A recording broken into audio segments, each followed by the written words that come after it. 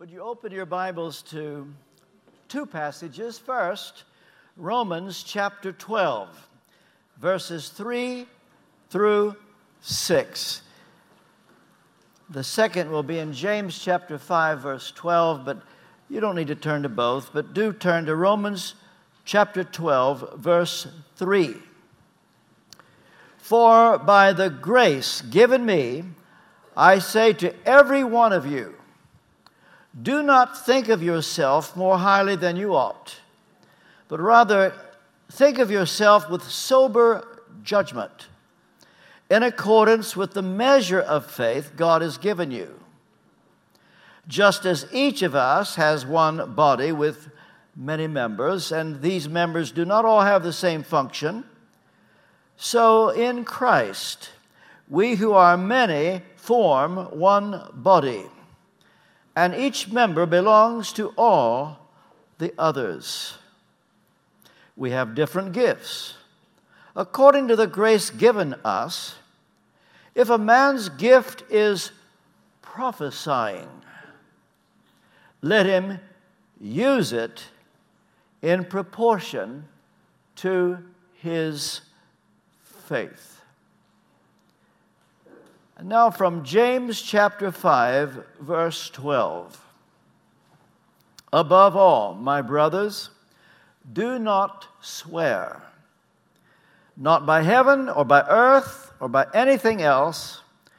Let your yes be yes and your no, no, or you will be condemned. Well, may God be pleased to bless the reading and the preaching of this, His most holy and infallible word. Brief word of prayer. Heavenly Father, I pray for the sprinkling of the blood of Jesus by your Holy Spirit to rest upon every mind in this place, in order that their perception of what I say will be received as you intend, upon my tongue, that I will be cleansed, that I might be your transparent vessel to say everything that needs to be said, nothing that doesn't need to be said. I pray that I will be very, very clear. I will deliver this word in the Spirit of Jesus. May this be life-changing. May it result in personal revival. May it be a word that brings great honor and glory to your name. I pray in Jesus' name. Amen. Perhaps you've heard the story of someone coming up to Charles Spurgeon, the great Baptist preacher of the 19th century, just before the Sunday evening service. And he knocked on the door and said, Mr. Spurgeon, the Lord told me that I was to preach for you tonight. Mr. Spurgeon said, well, this is very interesting. I was just talking to him, and he didn't say a word to me about it. Do you have the feeling that God tells you things? Do you believe God speaks directly to you? To what extent, if so, are you to share it with another person?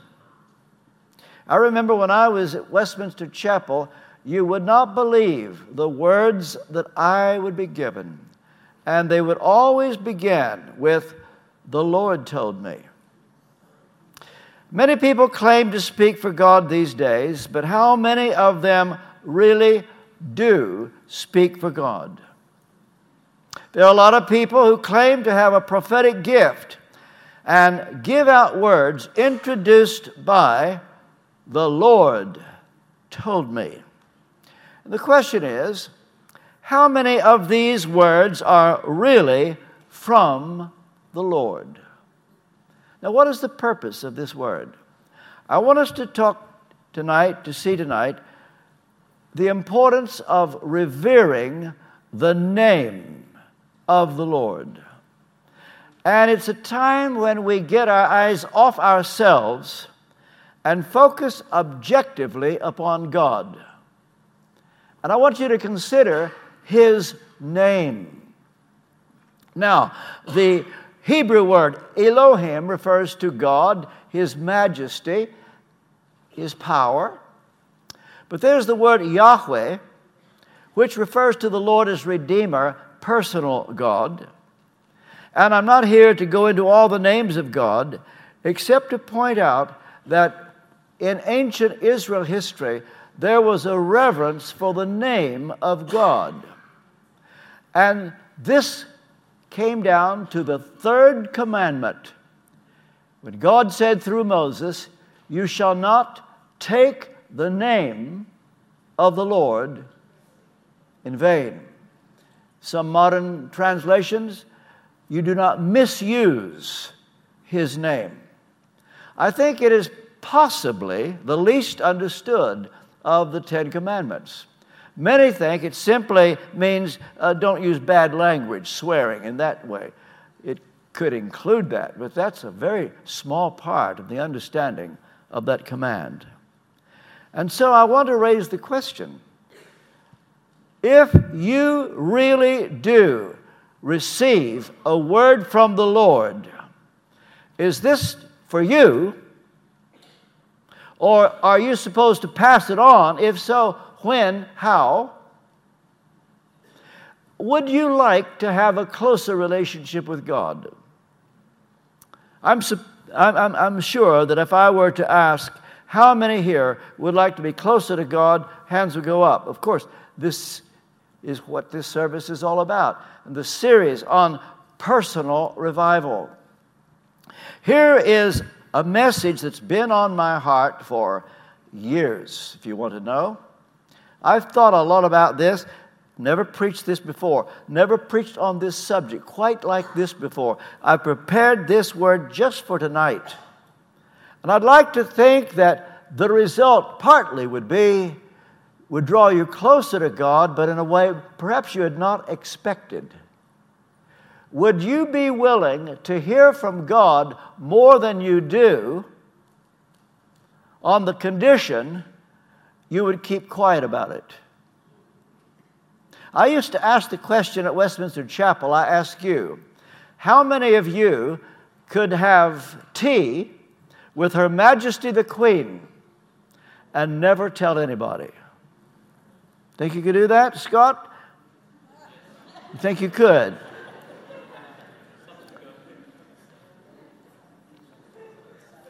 You see, our problem is we can't resist name dropping.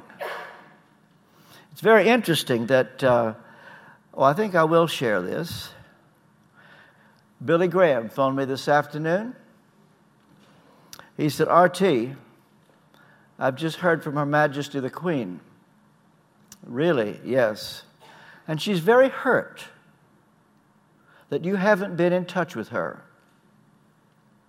She heard that you've been in London for several months and have not phoned Buckingham Palace to let her know that you're here.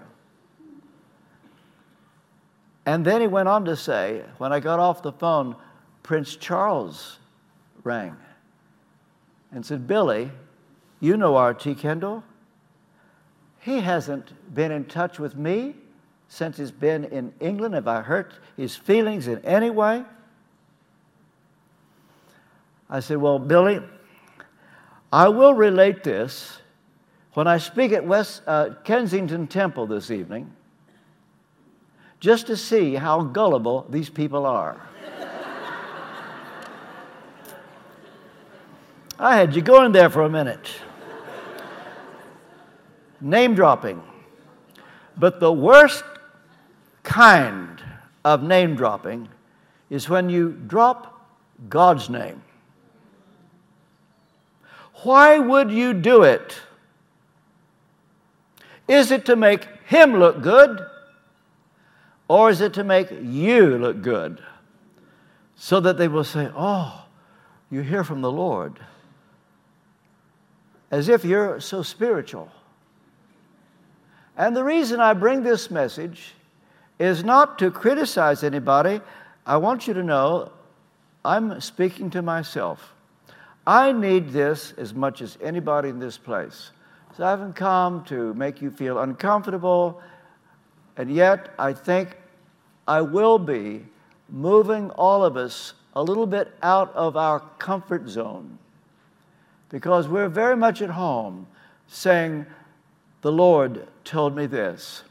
The interesting thing about Joseph, who had those dreams, they really were from the Lord. His mistake was telling the dreams. This is what angered his brothers. This is what got him into trouble. That is the reason they sold him to the Ishmaelites. But he couldn't keep quiet about it. Psalm 25, verse 14, King James Version, the secret of the Lord is with them that fear him. The secret. Can you keep a secret? Would you be willing to have a closer relationship with God if you couldn't tell it to one other person, but only He knew how real He is being to you? Or would you have this need to tell somebody else, well, I heard from God today. Oh, I felt His presence. If so, must you tell it? Oh, but I think it would bring honor and glory to God. You see, this is the thing. Jeremiah 17:9. The heart is deceitful above all things and desperately wicked. We are so sure at first that we're bringing honor to God. Often we're not able to trace the real motive, why we say the things we do. Well, should it bother us that so many words do not come to pass that were prefaced by the Lord told me?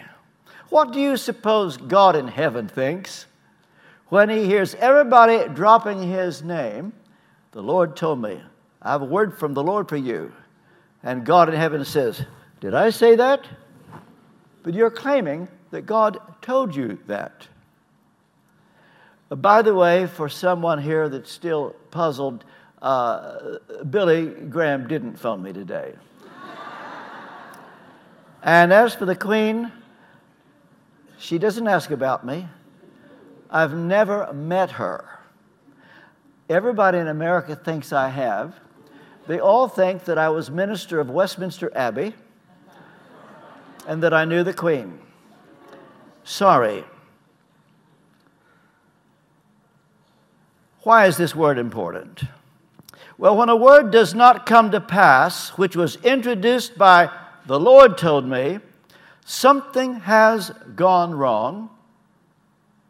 It dishonors the name of the Lord. It discredits the gift of prophecy, which is clearly in Scripture, and it is bearing false witness. Well, now, the question I ask, should people like this apologize? Surely, if the Lord says something is going to happen, it's going to happen. It's got to be exactly right. And then it doesn't happen. But people keep on saying, the Lord told me, the Lord told me. I was in a state in New England where a man who's well known for his prophetic gift, and he's a sweet man. And he had a word for me. R.T., the Lord says, and it was a word that was going to happen the very next day. And I thought, whew, this is wonderful, Louise. Let me tell you what he just told me. Didn't happen at all. He didn't come back and ask, did it? I didn't want to hurt his feelings. But one of the purposes of this message is to get us think clearly, to get us to thinking clearly about this issue, and to ask, how much do I really hear from the Lord?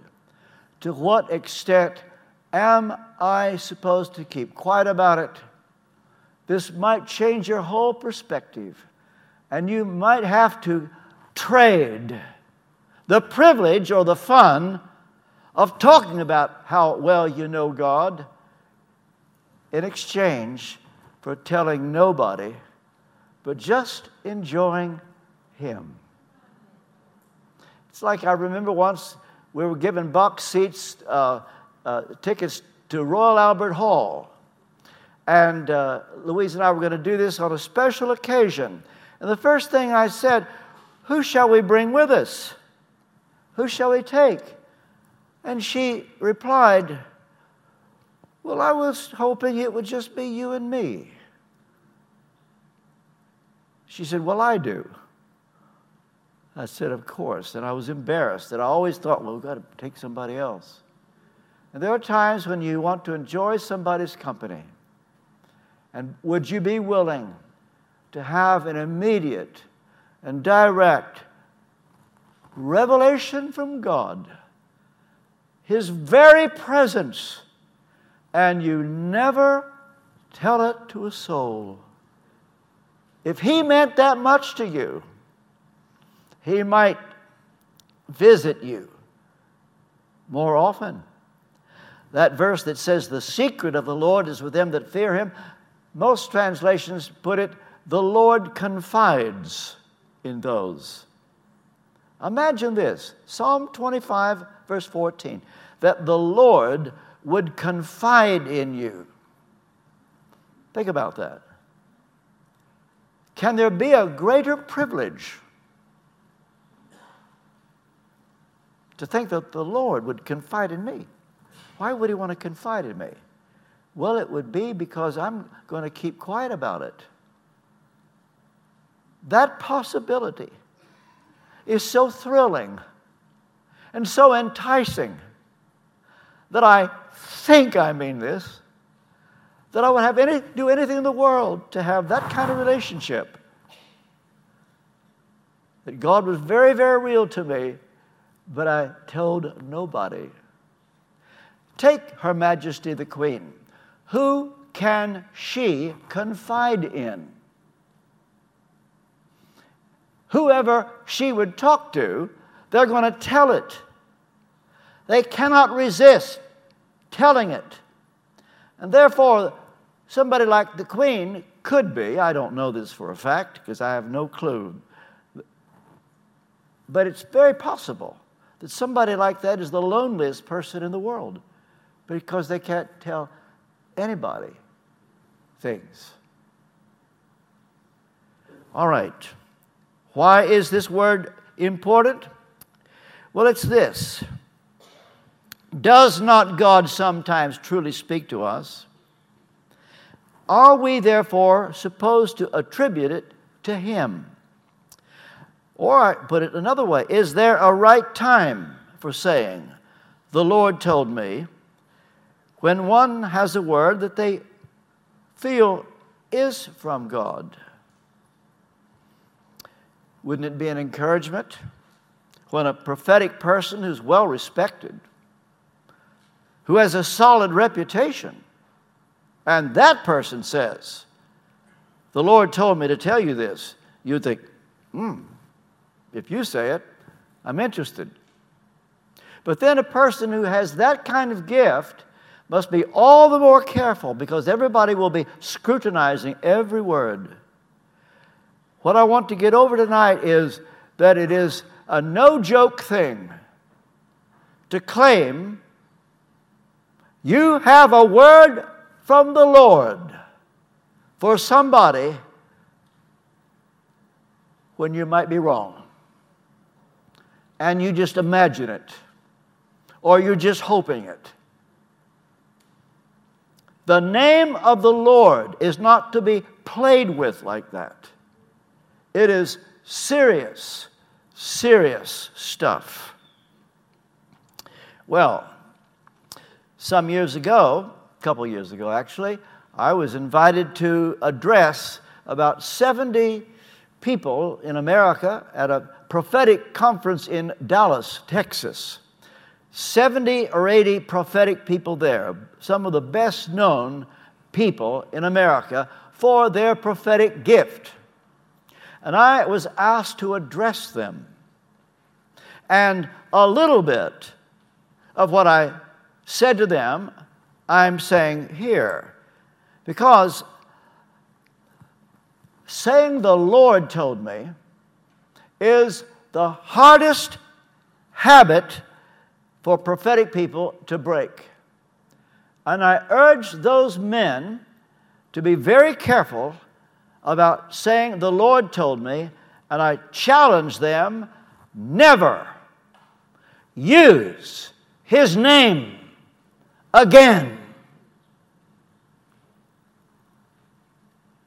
I was so sure that they would clobber me afterwards and come and say, you can't talk to us like that. You do not know what you are talking about. Do you know what? Not one person there contradicted me. And they all, one at a time, said, RT, you're right. You see, there's another way to put it. Suppose you really do have something that you feel you've got to share. It's burning on you. Maybe it is the Lord. It could be. But you don't have to name drop. You can say, I've got something I want to share with you, and share it. That's it. I think maybe you ought to consider this. Say it. You can say, a particular verse is on my heart for you. Give it. And they go home and they look it up and they think, whew, how did they know to give me that? And they come back and say, how did you know to give me a verse like that? Just on my heart. You don't need to mention Him. Because there is a danger of misusing His name only to make yourself look good, not Him. And that's the point. Well, confession. I don't claim to have a prophetic gift. And I've made this mistake 1,000 times, saying the Lord gave me this sermon. And over the years, I've tried to examine my words.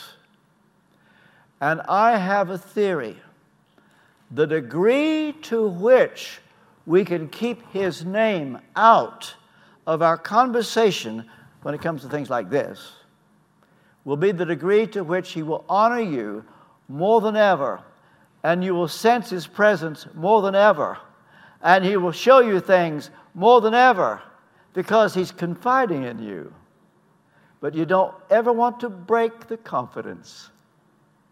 And there aren't many He can talk to like that, because our egos get in. Our pride. We don't think it's our pride. We're thinking, oh, I'm giving honor to Him. Stop it. That's not why you do it. The heart, I repeat, is deceitful. We don't know our own motives. And I believe that this word, if taken seriously, could change lives of people in this room. Now, I would give this definition of prophecy. It's not the only one, but if it's true prophecy, it would be a word directly from God, unfiltered by human embellishment, whether it refers to the past, the present, or the future. Now, let me introduce another aspect. If I had a big blackboard here, it'd be nice to put this on the board. I thought about doing this and have you see. I just don't tend to use that sort of thing, but it might have been good this time. But I want you to imagine a pyramid and 6 levels in this pyramid, because I want to talk about levels of prophecy. You see, some are overly simple, and they say any word from God is the same. Not really. It may sound right to say, well, if it's the Word of God, it's the Word of God. But there are levels. There are degrees to which that word should be tested. For example, bottom of the pyramid, I would say it refers to general exhortation or encouragement to a congregation. Like in 1 Corinthians chapter 14, verse 1, where Paul, having to address Corinth, and all they wanted to do is speak in tongues, and they thought this was proof of their spirituality, Paul said, you should rather want to prophesy. Now, when he said that, he wasn't saying, I think you could become Elijah by this time tomorrow afternoon. He's not saying that. And some say, well, if it's prophecy, and therefore it's either Elijah, Jeremiah, what? No, not so. There are levels. Bottom level, all of us are encouraged to prophesy. Prophesy to one another and encourage one another. That is a general exhortation. Fifth level, coming up. I would say this refers to specific warnings. Agabus warned that there would be an earthquake. You see it in Acts chapter 11. And it came to pass. And the same Agabus in Acts chapter 21 warned the Apostle Paul that he should not go to Jerusalem. In the same chapter, there were disciples that came and urged the Apostle Paul, don't go to Jerusalem. And Luke is on their side because he says, in the Spirit, they urged Paul not to go. Well, I can tell you this, he didn't go. He who said you shouldn't despise prophesying didn't take them seriously and says, I'm going anyway. It's an open debate whether Paul made a mistake, whether they got it right, he got it wrong. I'm not going to go into that now. The point is, bottom level, exhortation, a little bit higher when you warn someone. Fourth level,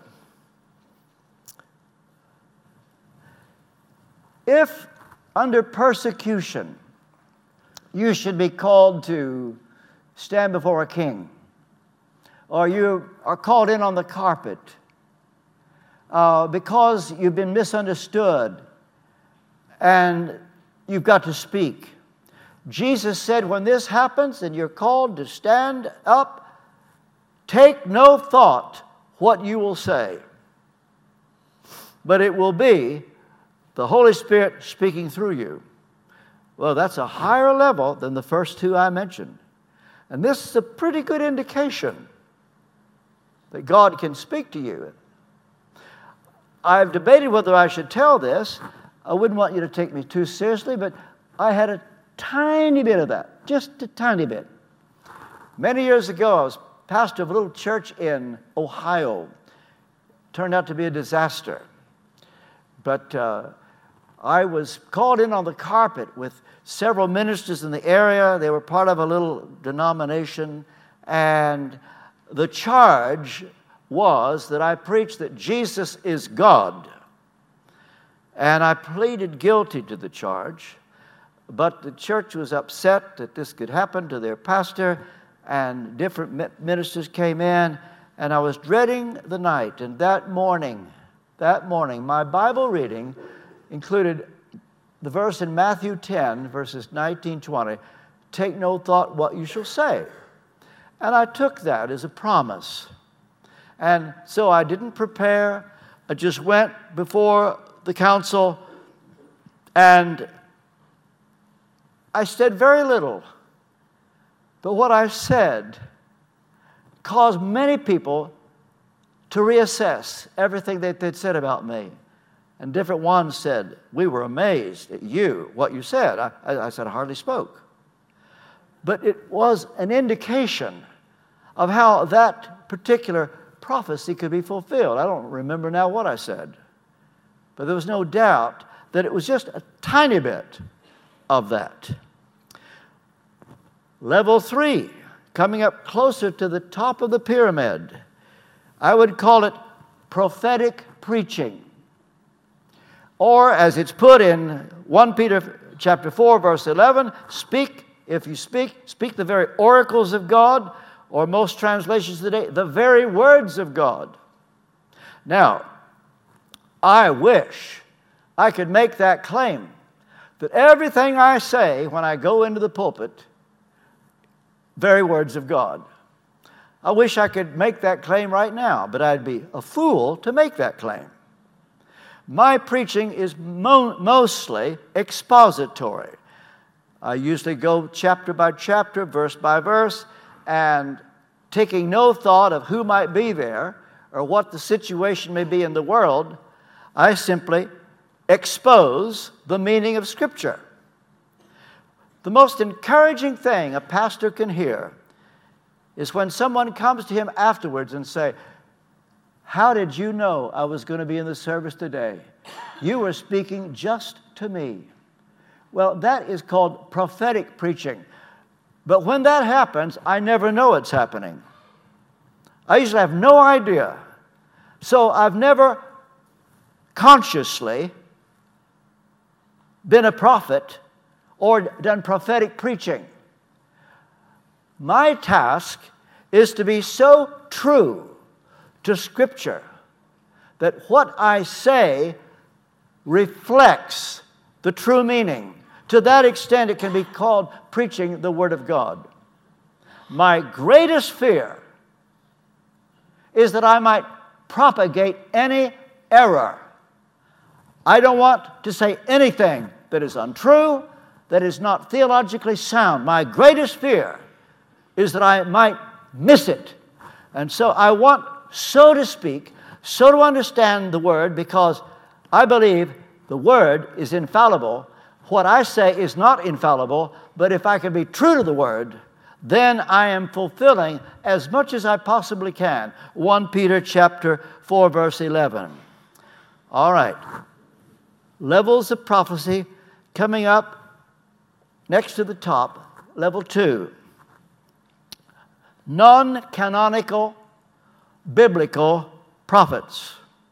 There were those prophets in the Old Testament that didn't get their name as a book, like Jeremiah, Isaiah, Daniel, Ezekiel.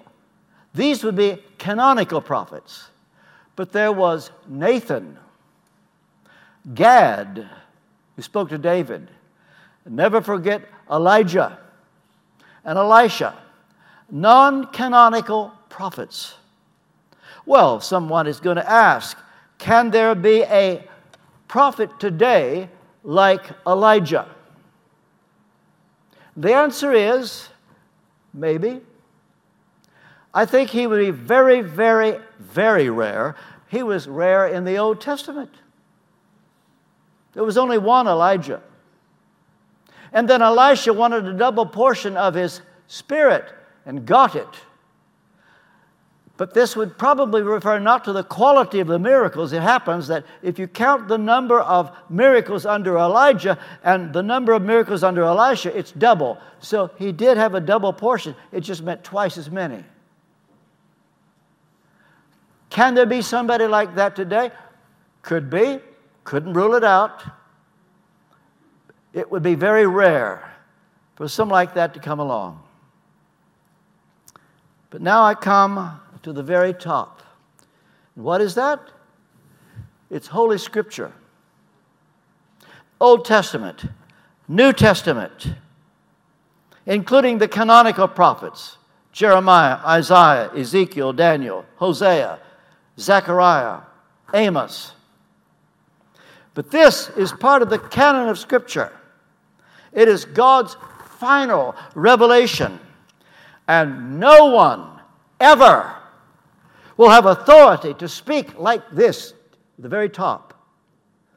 Well, there you have it. 6 levels of prophecy. We need to keep that in mind so that we want, as much as we can, never to abuse the name of the Lord, but let no one think that when you speak, you're saying a word that is as powerful as Scripture. I know people, I know them. They actually believe that when they prophesy, it's equal to Scripture. Don't ever think that. This is final.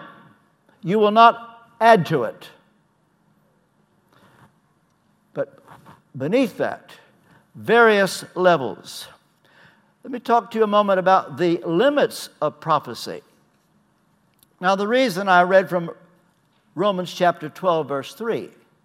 Here, Paul talks about the measure of faith. Notice how he put it. Do not think of yourself more highly than you ought, but rather think of yourself with sober judgment in accordance with the measure of faith. That word measure means limit. You do not have a perfect faith. You've got a measure of faith. You just have a measure of the Holy Spirit. Only Jesus had the Holy Spirit without limit. Therefore, he had a perfect faith. You and I have the Spirit in measure. There's a limit. Therefore, our gift must be exercised realizing the limit of our faith. And it can be very humbling to have to admit that you don't have a measure of faith like somebody else. And you might be jealous. And sometimes jealousy will cause you to say, oh, I can prophesy like that too. The truth is, you have a very little bit. He's got a lot. You better be careful that you have the humility to say, well, I just don't have that gift. It can be very humbling to come to terms with the limit of your anointing. Not everybody can be the greatest preacher that ever lived. Not everybody can be the greatest theologian that ever lived. We all have a limit to our faith. And that's what Paul is saying. Do not think of yourself more highly than you ought. Sober judgment. Just admit, you're not the greatest Christian that ever lived. You're not the most important person in the body of Christ. You're not a St. Augustine, an Anselm, a Thomas Aquinas, a Luther, Calvin, Jonathan Edwards. You're just you. I'm just me. And I remember when I first came to London, and I realized that here I've been asked to be the pastor of Westminster Chapel. G. Campbell Morgan, my father's idol, he put Dr. Martin Lloyd-Jones there, greatest preacher in the 20th century and possibly ever. And then he puts me there from the hills of Kentucky. Can you believe it? And I had to admit, I'm not in their league. Why, Lord, would you put me there? And it was humbling. It was sobering. We all have to accept that we can't be like somebody greater intelligence, greater gift. This is what Paul is saying. Don't think of yourself more highly than you ought. But remember, you've got a measure of faith. And then he starts to give different gifts. And the first one, and I stopped the reading with this, the gift of prophecy. Now, he said, if your gift is prophecy, you've got to use it in proportion, in accordance, within the limit of your faith. And then we know Paul also said in 1 Corinthians 13, verses 8 and 9, he says, where there are prophecies, they will cease. We know in part and we prophesy in part. This means that nobody knows everything, and no prophet has unlimited knowledge. You see, when you're around a person who has a prophetic gift and he says something to you and he's got it spot on, then you think he knows everything about you. No, he doesn't know everything. He just knew that little bit. But sometimes a prophet will make you think they know more, and then they grieve the Holy Spirit, and they risk bringing dishonor upon their gifting. Prophecies come in seasons. You cannot make them come along. 1 Samuel 3, verse 1, the word of the Lord was rare in those days. Amos chapter 8, verse 11, there would be a famine of the hearing of the word of the Lord. Wouldn't it be something if after we got to heaven, we found out that in our day there was a famine of hearing the word of the Lord when it comes to prophecy, and there were so many people speaking for God and not a single one of them did. It's possible. I'm not saying that. But they're everywhere, all claiming to speak for God and disagreeing with each other. Somebody's got to be wrong. And they prophesy things, and you're counting on that to happen. They might have got it wrong. They make mistakes. I know exactly what I'm talking about. And I'm talking about those who are best known, most famous, most reliable, and they get it wrong. You need to realize that. And they would do us all a service if they would not bring the name of the Lord in it. Well, now, we all have a limit to our anointing. And one of the sadder turns, this is my opinion, in recent years, if a person has a prophetic gift, he's often on display publicly. And he will take time to give out words of knowledge. And this is why people come. This is why, largely, they get invited to preach. They can't preach their way out of a paper bag, but they'll invite them because they want that word. And the place will be jammed, thinking, maybe tonight he will speak to me. And they live for that. And that makes the prophet a superstar. And they all come just for that. I think that is an abuse of the gift. And I think this is why so many of them don't turn out to be right, because they wanted to be up front, giving this word out to everybody, and people are in awe because a lot of them are true. And the other thing is, when a prophetic person is invited to speak, and they're not calling him for his biblical exposition, they're calling for his prophetic gift, he knows he's got to produce the goods. That's why he's there. They paid his plane fare. So he's got to come up with something. They're under pressure to do it. Far better if they stayed home and let them find the people that need their words. But you see, these prophetic people have egos. They want to be in the limelight. They want to be seen. And it's interesting to me that nearly all, I don't know, I won't say all, but nearly all of the better known prophetic people have a very sad ending. This should not surprise us.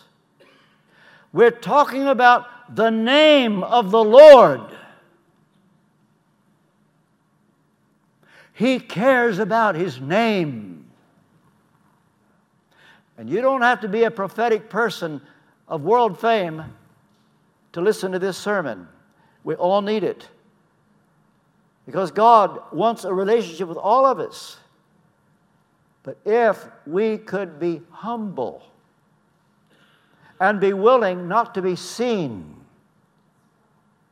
as somebody super spiritual. Well, let me give some guidelines before I close. The protocol or guidelines of prophecy. The first is, one should not go beyond what is given. 1 Corinthians 4 verse 6 says, do not go beyond what is written. So if a prophetic person is given something, he could give it and stop. Not embellish it. Not give his own spin on it. Don't embellish it. If you have a word, say it, stop. One day, Louise and I coming to church, Louise was so discouraged, so discouraged because of some things that had happened that affected our family. And she didn't even want to come to church that morning, but she went. And as she came into the service, a lovely Nigerian lady came running up to Louise, and she said, "Louise, I've got one word. I don't know what it means. I've just got one word." And she gave the word, and Louise burst into tears. It was worth coming to church for. Just one word. She didn't say the Lord gave it. She said, "I've got one word, spot on." And that was a Nigerian lady who you would never have heard of. She didn't say the Lord gave it. She said, "I just have a word," and gave the word. Third command. In the Sermon on the Mount, Jesus gave his exposition of the sixth command in Matthew 5:21, murder. He gave his exposition of the seventh command, do not commit adultery, Matthew 25, verse 27. With murder, he said, it comes to total forgiveness. Hating is murder, said Jesus, in your heart. And so you must forgive from your heart. It's a violation of the sixth command. When it came to adultery, he said it's not because you just sleep with a woman, you lust after her or cause her to lust. You committed adultery in your heart. No one had ever heard anything like this before. What you wouldn't have known, unless you study it very deeply, in Matthew 5:33, when he talked about not forswearing oaths, it was an exposition of the third command. Do not take the name of the Lord in vain. So that James, when he addressed the various people scattered abroad, in verse 12 of chapter 5, quotes from the Sermon on the Mount when he says, "Do not swear, nor by heaven or earth or by anything else. Let your yes be yes and your no, no." What James was doing was addressing poor Christians who worked for wealthy Christians. The context of James 5 talks about wealthy Christians that withheld their wages and the poor Christians who lived from day to day that had to be paid every day or they couldn't make it to the next day. And these wealthy Christians were withholding their wages, and James warns them, but then he gives a word to the poor Christian. And you know what he says to them? Do not swear. What that means, I don't have time to dig it out, but I can tell you exactly what it means. Don't say the Lord is on your side and against them. Don't use his name. Don't you go around saying, well, the Lord's with us, not with them. This is what has caused so much division and rivalry in church history. Everybody's saying God's with us, but not with them. We all claim we're the remnant. God's with us, not with them. And that is misusing the name of the Lord. And James said, even though you have been abused, you've been hurt, you've been kicked, you've been stomped upon, mistreated, don't you swear and say, God's with us, or you will be condemned. He won't even let them off the hook even though they're poor. We are not allowed to make the claim that God's with us and not with you. So when Paul says, if you prophesy according to the proportion of your faith, there's another thing that you may not know. The word proportion is from the Greek word analogia. This is what John Calvin referred to as the analogy of faith. So it means not only prophesying within the proportion of your faith, but analogy of faith means that you are sound in your interpretation of Scripture. So that a prophet is required to be theologically sound. One of the saddest things I've discovered about prophetic people in my travels and relationships, that very few of them have any theological knowledge at all. It's very sad. And here's the warning. You prophesy according to the analogy of faith, that's comparing Scripture with Scripture, so that a prophet needs to be theologically sound. Now, the bottom line, any prophecy should make God look good, reflecting His character, His nature, His omniscience, that He's all-knowing, omnipotence, He's all-powerful, that He's holy, He's righteous. Any prophecy should make God look good. But when these prophetic people stand up before hundreds and doing their words of knowledge, I don't think many think of God. They're focusing on that prophet. And that is why I think they don't end well. When you say, "Thus saith the Lord," I don't know if you realize it, but you are claiming that God has sworn an oath to you. Do you know what it means for God to swear an oath to you? Do you not know this is an exceedingly rare occurrence? Elijah, how do you suppose he could come to King Ahab, and he's from out of the blue, he's got no pedigree, he's got no curriculum vitae, he had no recommendations. He just goes up to King Ahab and said, "Not going to rain till I say so." Well, I'm sure Ahab laughed him to scorn. Do you think that over the next few weeks and months that every time Elijah saw a cloud, he starts biting his nails and think, oh dear, a cloud. What if it rains? My prophetic reputation is at stake. He wasn't the slightest bit worried. Do you know why? God had sworn an oath to him. Says so. 1 Kings 17:1. He said, "As the Lord of God Israel lives." Do your homework. That's oath-level language. When anybody can say that, they've heard from God, they know what they're going to say is true. Ahab was not the slightest bit worried that it was going to rain. He could just say, it's not going to rain. You see, this is the kind of prophetic utterances we want to hear, but they're rare. To be able to say, "Thus says the Lord," and to say, "The Lord told me," implies God has sworn an oath to you, and if He has sworn an oath to you, it's going to be right. You won't make a mistake. This is why I'm suggesting don't use His name. Leave His name out. Say what you want to say. If it turns out that it was a blessing, they'll come back to you and say that was from God. But you didn't make that claim. That way, if you make a mistake, you haven't brought His name into discredit, nor your own prophetic gift.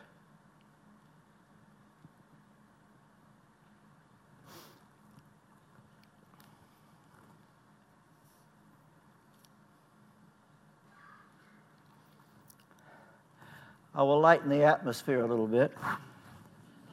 You know what Bruce Atkinson told me? He says, "RT, can I tell you when I say, 'Thus saith the Lord'?" He said, when I'm losing an argument, when they won't do what I tell them, when I don't get my own way. So you can always bring it, "Thus saith the Lord." Always works. Bruce, I hate to tell you, it won't work after tonight.